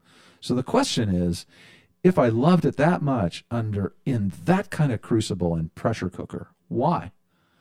Why? What was it that was giving me energy? I'm glad I didn't have to ask. No, yeah, I mean, give it to you. That's good. I want to know. To me, that's it. In life and profession, if you're doing things that give you energy, you feel energized, no matter how tired you are, you have found the sweet spot. Most of the time, it's like a tap on you that's taking energy out of you. You have to find a way to recover. So where's the sweet spot come for me? The sweet spot for me is I have a deep and abiding love and affection for the institution, both as dean, because I graduated from there with a master's and a PhD 25 years later and came back. How much better does it get than that?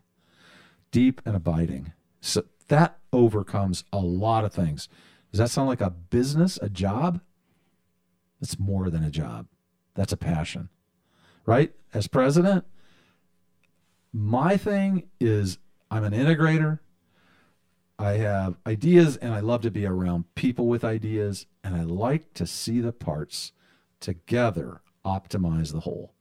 I don't ever want to see every individual part trying to optimize, because you can't sum to the best situation. You have everybody focused on what the university is, UNI versity is, and then have them function the best way they can to have that university mission get accomplished. Is that always the case?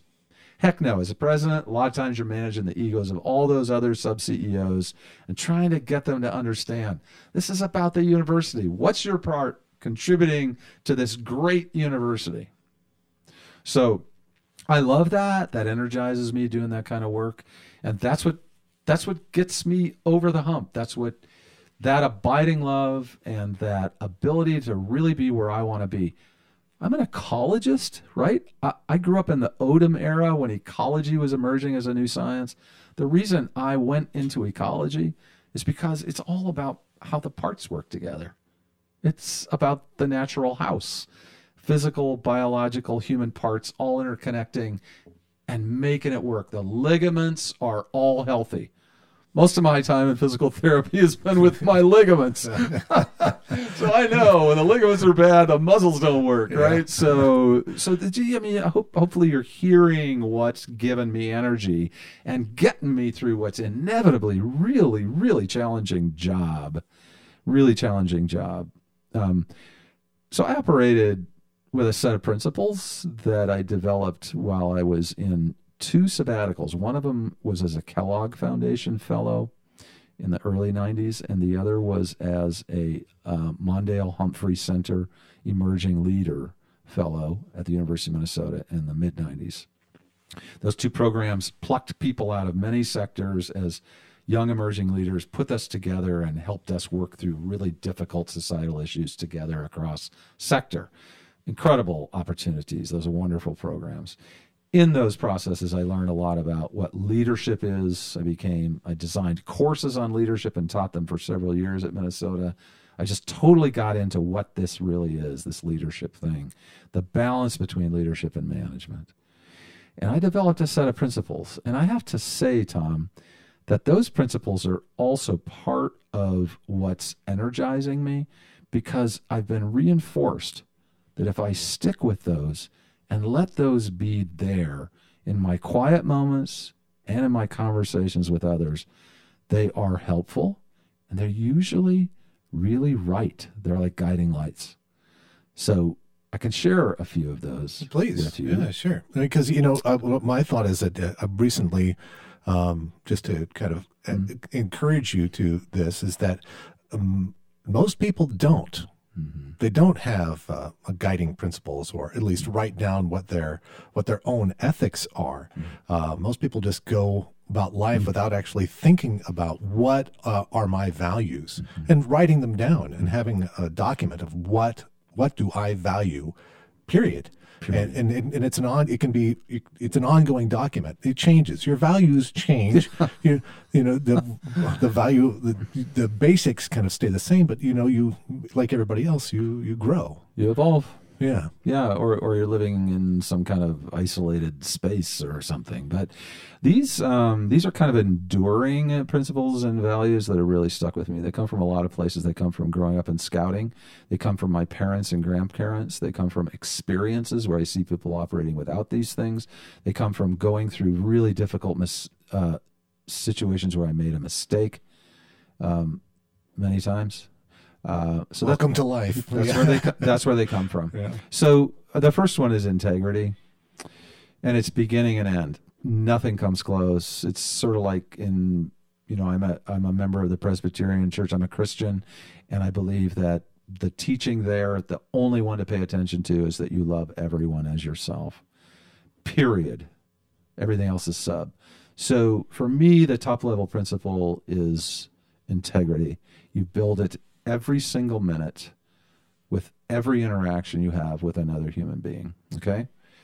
My wife and I are going in the Peace Corps right after we retire. Oh, how cool is that? It's coming up in months. And the reason we're going in the Peace Corps is because we both deeply believe that the world's peace is not going to be delivered by giving people technology or basically all of your knowledge or something transferred. the world becomes a better place because it's like a network. It's like a map of every two people that chink, chink, get a ligament between them. See the theme of ligament? And if I meet someone in Myanmar or Panama, and I even have an hour-long relationship with them, and we know each other's names, we are going to reduce by magnitudes any chance that we will ever war with each other. Just deeply believe this and know this. I've worked all over the world. So that's there. That's going on. That's integrity. Integrity is about one-on-one. It's every day. You don't ever let up.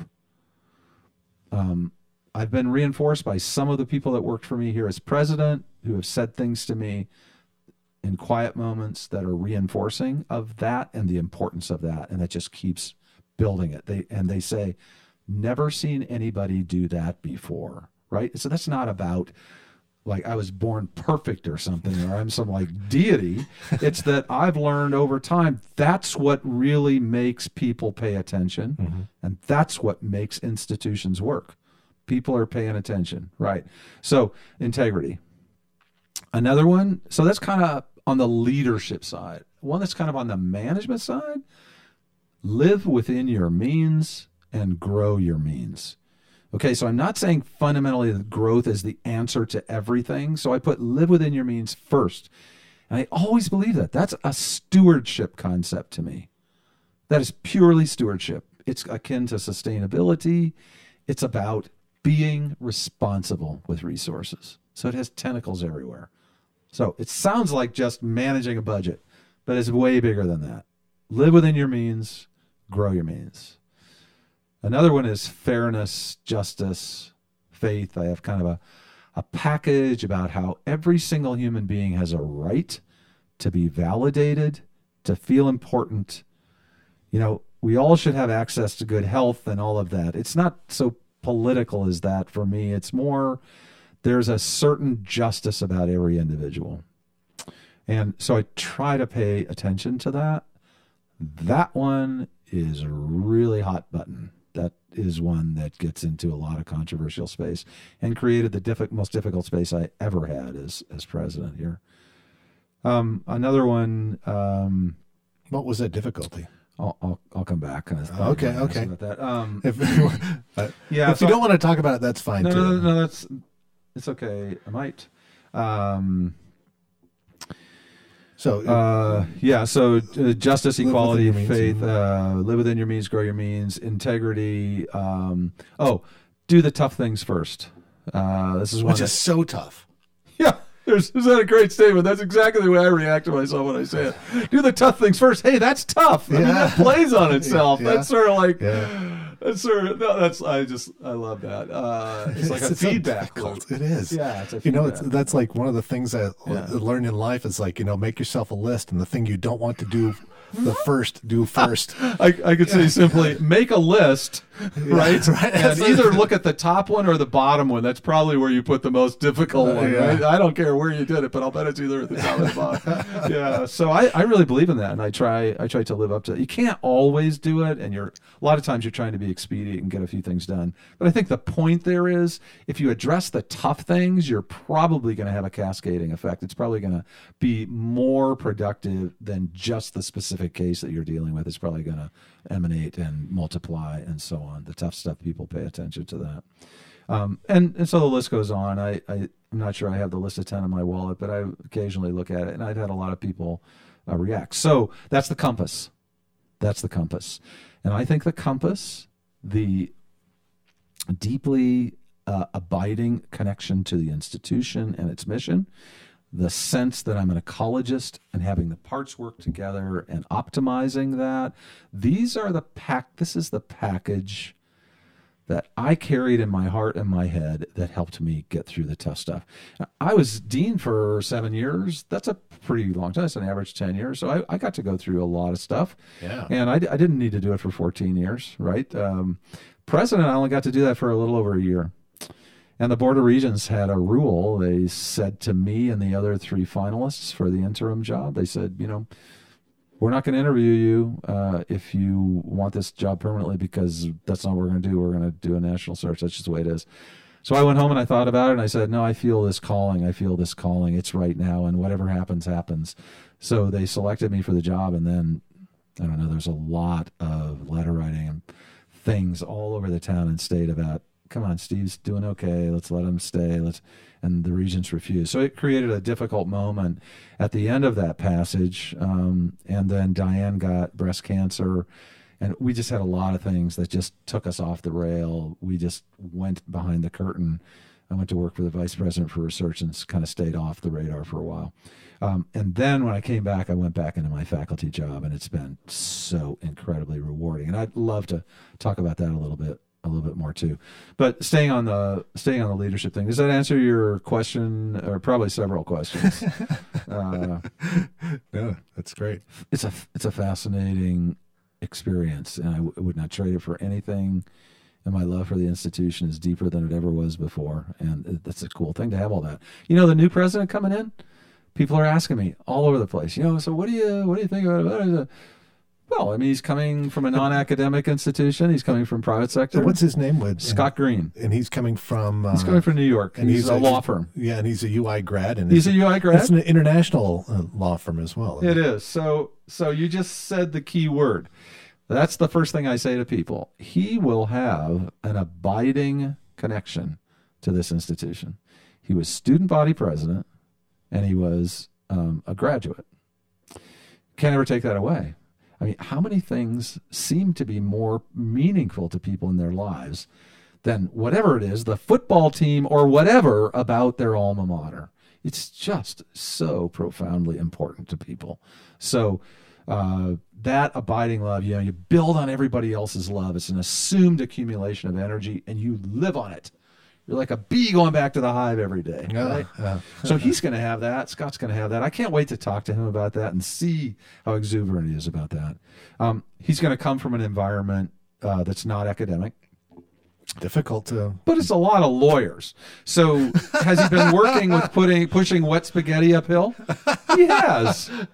He has. That's a good example. Yeah. So, okay. So I say, Scott, you're going to know instinctually and experientially a lot about how faculty operate.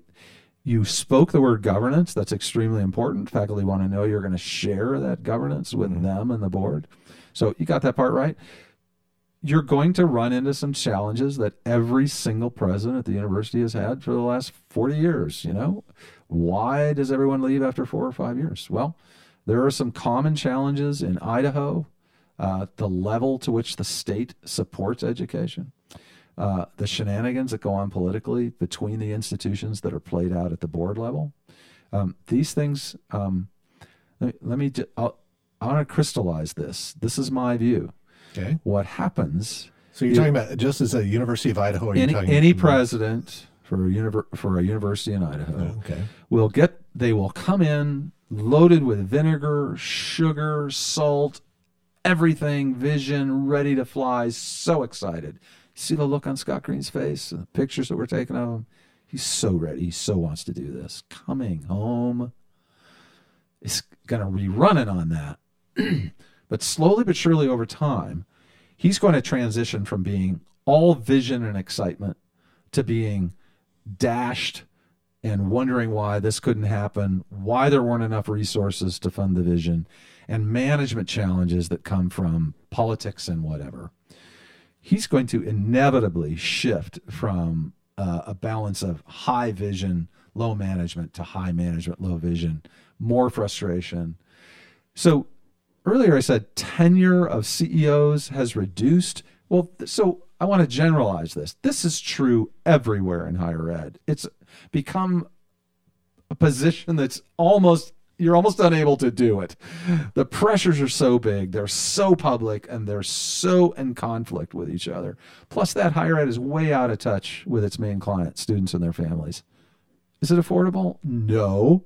Is it trashing out society's next generation as they try to get on their feet and buy homes and have cars and children?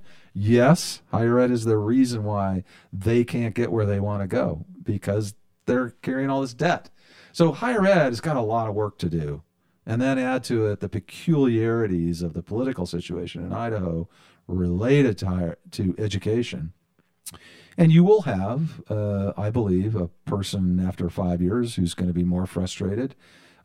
But he may have the right stuff to bear this out for a longer period of time. I think I would have. There's no doubt in my mind that I would have, despite the travails, despite the difficulties. So I wish him great luck and hope that he's really successful. And talking about how long somebody stays, that's their business, and there's a lot of factors in that. Let's not get freaked out because somebody's here for 4 years or 8 years or 21 years. But yeah, sure, you might be able to have more of a lasting effect if you're here longer than 5. It's my opinion. Yeah. Yeah. So do you have like a piece of advice to him? I think I just did offer. Oh, okay. Like there's no, like, I was thinking like, and here's the thing, do the thing. But yeah, you did speak about quite a few things. Well, pay attention to the things that I spoke, and every former president will have their own perspective on this. Mm-hmm. I don't know. I have never had an incoming president since I left, and I left in 2009, come to me and ask counsel. Interesting. Is it because maybe you were interim? I prefer to just repeat that that's the case and wonder about it, because the first thing I did when I went in the interim was go seek out the last 2 people who were president, just have a conversation with them. Yeah, I would too. Like, what am I not seeing on the landscape? You talk about such a how many people are university president? It's a small club. It's a small club, and it doesn't matter how long you were in. You amass a certain experience and quality that you can pass along, and they can take it or leave it. So I sort of feel like it would be cool. But you know what? I think the whole world, this culture of ours, we have a tendency to let this happen, whereas CEOs come in and we move on. CEOs leave. They leave the environment. They go away, and they're never heard from again. But also all that experiential quality is lost. That expert system is lost. That perspective should be of some value. It can be filtered in any number of ways. And I think generally in the United States, we don't do this very well. We don't allow that counsel to take place between generations of leadership. And I think we could do a little better job of that. And that's not about wanting to be heard. That's about, I think, our love of the institution could be played out even better if we add that into the mix. That's experiential knowledge. So we ought to be using it. Yeah. So we'll see whether Mr. Green wants to have a conversation with Dr. Staben or the provost or anybody else. There's another piece to this that I'm really cognizant of right now and spoke about in my retirement reception, and that's the ladder. So I stepped off the ladder. And I realized firsthand. Metaphorical ladder of? It's a metaphorical ladder of climbing. Career ladder. Right. Mm-hmm. So went from presidency to interim presidency to working to start 2 centers across 3 universities, and then went back into my faculty position. And I have, over the period of 9 years in which that has happened, had almost everyone who's approached me has had a twist on their comment, on their inquiry about, oh, that must be tough, or, oh, that must be, it's not, wow, what have you realized? Or, oh, that's interesting, or, wow, so what did you step into? Yeah, I mean, I said the same thing. I can't imagine, like, the difficulties of those jobs, yeah. Yeah, so I felt, and this is very personal, this is extremely personal, I felt the weight of that sort of judgment. And then I created my own, right? So I went to talk to a psychologist about it, and they said, oh, yeah, that's what we do, right? We look at that situation, and then we look for information to validate what we think is happening. I got my eyes open about it. But I do think we could be more supportive of people who make a decision to move around in the system and find where they and what they are and what they have can be the best match for a place that needs something. That's where we are on fire. And it's not always at the top of the ladder or the next step on the ladder. And I have realized it in the returns to me, and hopefully the returns to my students and my faculty colleagues back in my academic department. Wow, what an experience. Almost every day, a faculty member is encouraging me to speak what I see, because they're perceiving that my filters are more numerous, that my experiences are more varied. My judgment and discernment might be more valuable than what they might be able to bring to a situation, just because of the breadth of experiences. And so they're asking me for it, and I'm shy about it, and I'm reticent because it feels out of place and feels sort of haughty, and humility to me is something to strive for every single day, constantly. So I've had a hard time with it, but my colleagues and the students who pour in my door, see my studio and want to talk stories, it's so fulfilling. It's so fulfilling. All of those relationships are so fulfilling. When you're at the top of the ladder, there's a gap between you and all of those relationships. You have a lot of external relationships, but you don't know exactly what's motivating those relationships, right? Just how much those are friendships developing, or how much those are just about the power base in which you reside, or the thing that they might want to get, or the barter that happens. Oh, because you have a title. Because you have it. Right, because you have it. So, I'm not cynical about that. That's just what it's like there. But it's really, really, really, really been cool to reflect on. I opened my comments at my retirement by saying, I've had a lot of doctors tell me that men my age shouldn't be standing at the top of ladders. And it creates curiosity, and people kind of pause and go, what is he talking about? Right? So I just kind of validate that and say, yeah, that's really true, right? And they're shaking their heads. Yeah, lots of men die falling off of ladders at age 70. But then I say, I'm pretty reflective about this in my career too. And so there we go. Now we can have a conversation. It's really been fun. I appreciate this opportunity to converse with you about it, because you know how this goes. You're always talking with people. Every time you share ideas about something or answer a question together, you're clarifying yourself, right? So every time I tell this story, I hear it a little differently, and it gets better, more useful.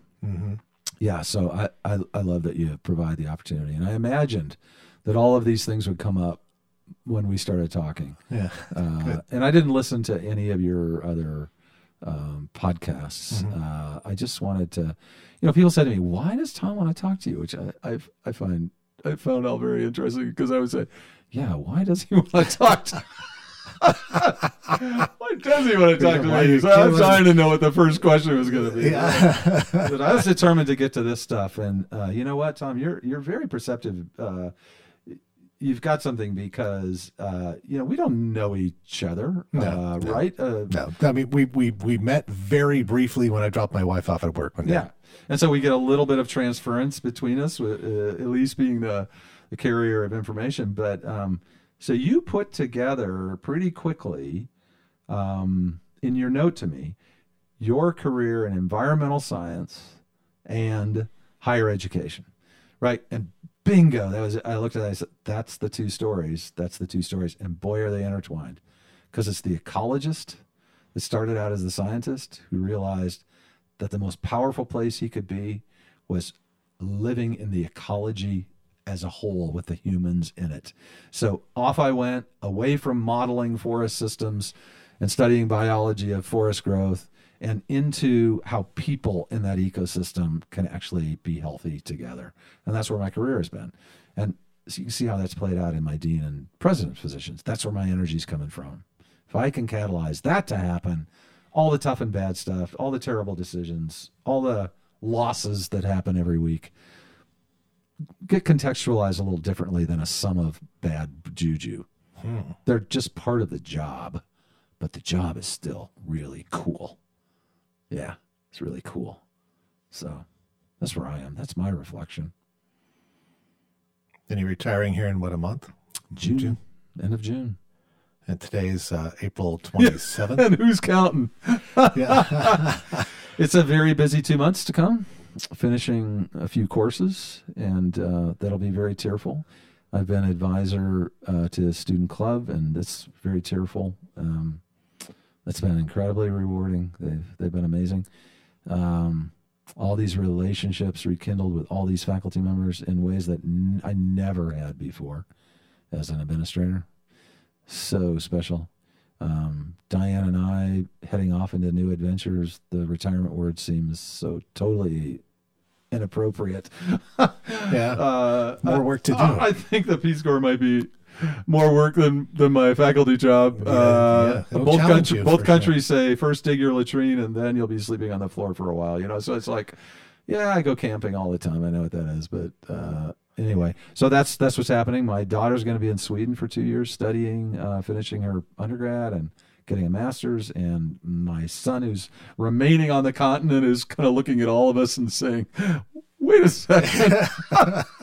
But we're keeping our house in Moscow, and it's going to be so cool when we come back. We got to find somebody to live in it for 2 years, but it's going to be so cool when we come back to have that, to have this great community that you and I were discussing, and to just fall back in that mix. And here we go again with a whole new set of filters and experiences and things to talk with our friends about who've all been doing other interesting things. So we're really looking forward to that mix in retirement. You made it. You made it. 2 months. Got to look both ways when I step off the corner. Right. There are still trucks out there. But what you are accomplishing now with quote unquote retirement is just basically stopping your day-to-day job. Yeah, that's right. And that's what we're all shooting for. Yeah. Yeah, that's right. So that I don't have to do that treadmill, but I'm taking all that cool stuff that you've been asking about, and I'm just like putting it in my backpack and going over the next mountain, right? Yeah, but at your own pace. At my own, well, sort of. Yeah. That's one of the things about the Peace Corps. Out of all the service opportunities that Diane and I have explored and been involved in, and we've done quite a bit of that overseas. The Peace Corps is the one, if you look at the mission, it's about building relationships for world peace. So the match with us is profound, and it backs off of this expectation that you're going to transfer the next technology or, move to the next level on something. It's that you are living there, and for a year, you just shut up and listen and observe and be part of what they're doing, and then start to mix in your stuff. And make some more lifelong friends. Make some more lifelong friends. In different parts of the world, that's the best. That are very expensive to get back to. But, we're globetrotters, so we don't ever want to stop doing that. We figure buy your repatriation insurance because eventually one of us is going to have to use it. I don't even know what that is. That's getting your body back home. Oh. It's in every travel insurance policy. It's roughly $50,000 to $70,000 to just get the body back. Yeah, that's not the burial. Yeah, which is still tens of thousands of dollars. It's just in the body of the airplane. Wow. And so, have you heard about the new one that's kind of coming along? Washington's getting ready to pass. Washington State is getting ready to pass a law that you can now basically turn a body into humus. Yeah. So that's that. I think the governor's going to sign it.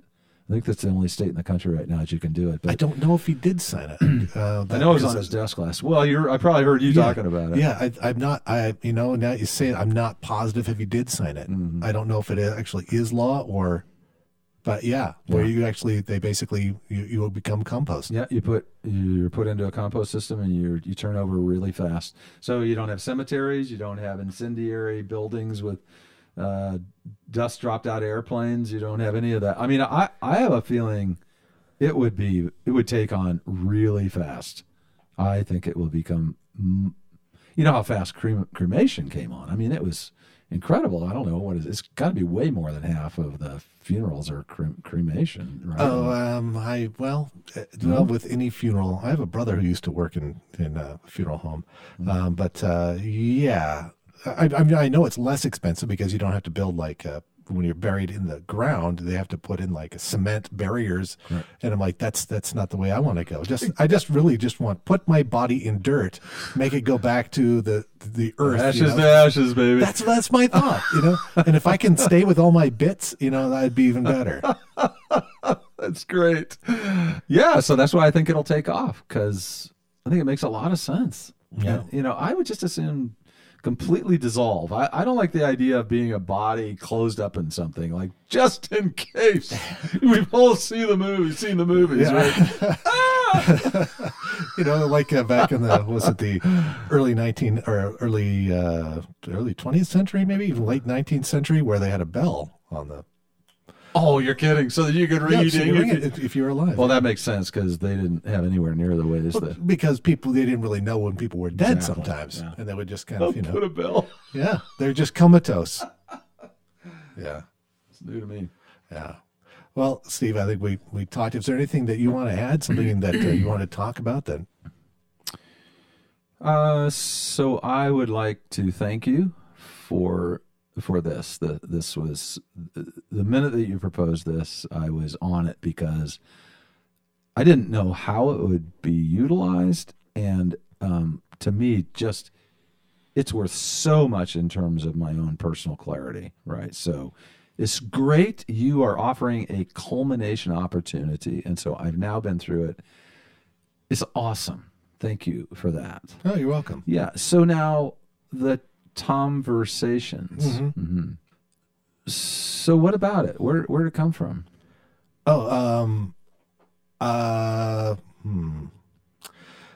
We were experimenting with doing podcasts at what was once Northwest Public Radio, now Northwest Public Broadcasting, and I said, hey, I'd kind of like to do this show, and so I did several specs of it. I did about half a dozen, and it went nowhere. And so, I mean, I liked it, but it was much more punchy. Were they 30-minute things? Yeah, I would basically talk to somebody for about an hour. And it was live? And cut it down. No. And I'd edit it down to about 20 minutes to half an hour. So cut out a lot of the extraneous and just make it punchy, as they say. And it was good. I liked it, but it was a lot. It was too much.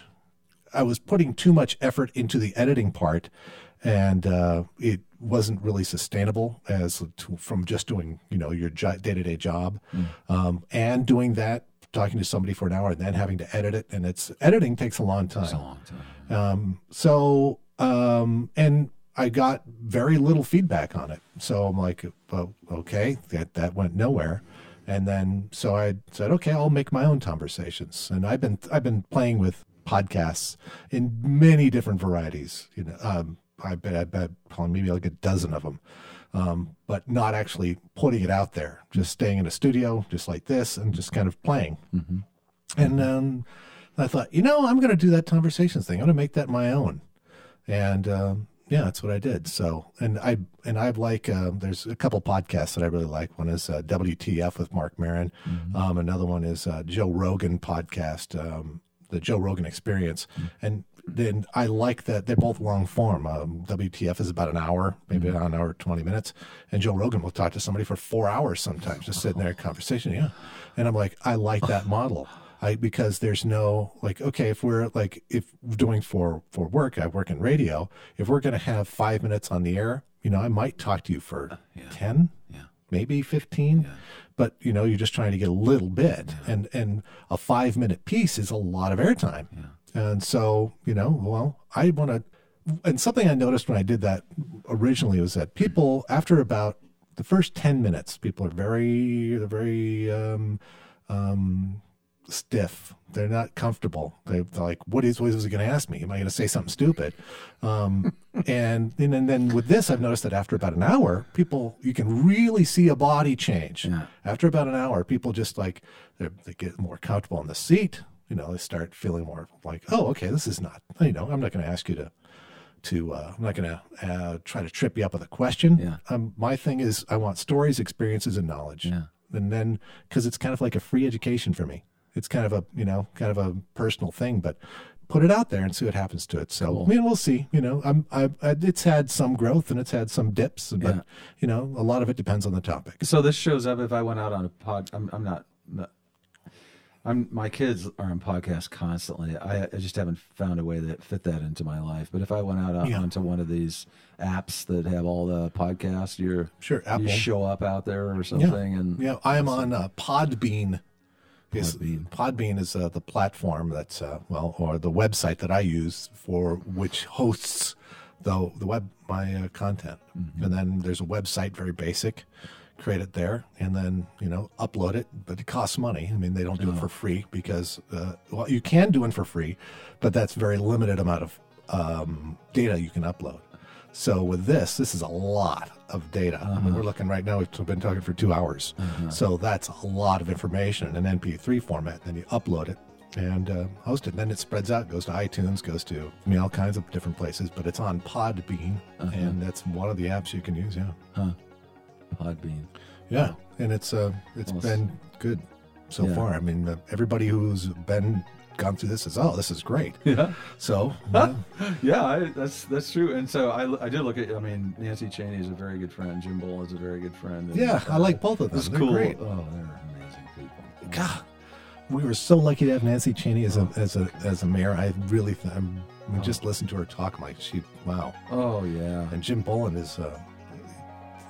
He gets it. No holds barred. Jim's just go the next level. He's an amazing guy. So this is really awesome. Good. I don't know what I'm gonna do now. Wow, amazing.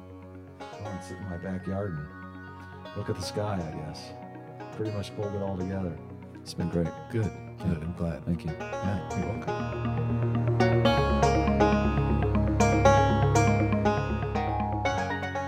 Pretty interesting life, wouldn't you say? Very knowledgeable man, Steve Daly Larson. Thanks again, Steve, for coming in. And thank you for listening to Conversations. And thanks to our sponsor, Moscow Brewing Company. I think that's all. Got anything else? Nope. That'll do it. I'm Tom Cocaine. Over and out.